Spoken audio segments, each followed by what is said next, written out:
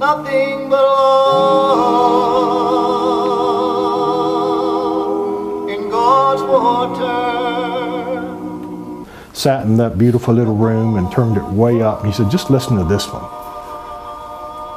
And by the end of it, we were both in tears and not sure why. In the basement of the Moody Memorial Library at Baylor University sits one of the largest collections of gospel music, songs that addresses the faith, struggles, hopes, and hardships of Black Americans during the Civil Rights Movement. What I discovered along the way was about 75% of all gospel music from the golden age of gospel, the time 1945, 1975, that gospel was transforming the world, the music of the Civil Rights Movement, the music that transformed rock and roll was unavailable.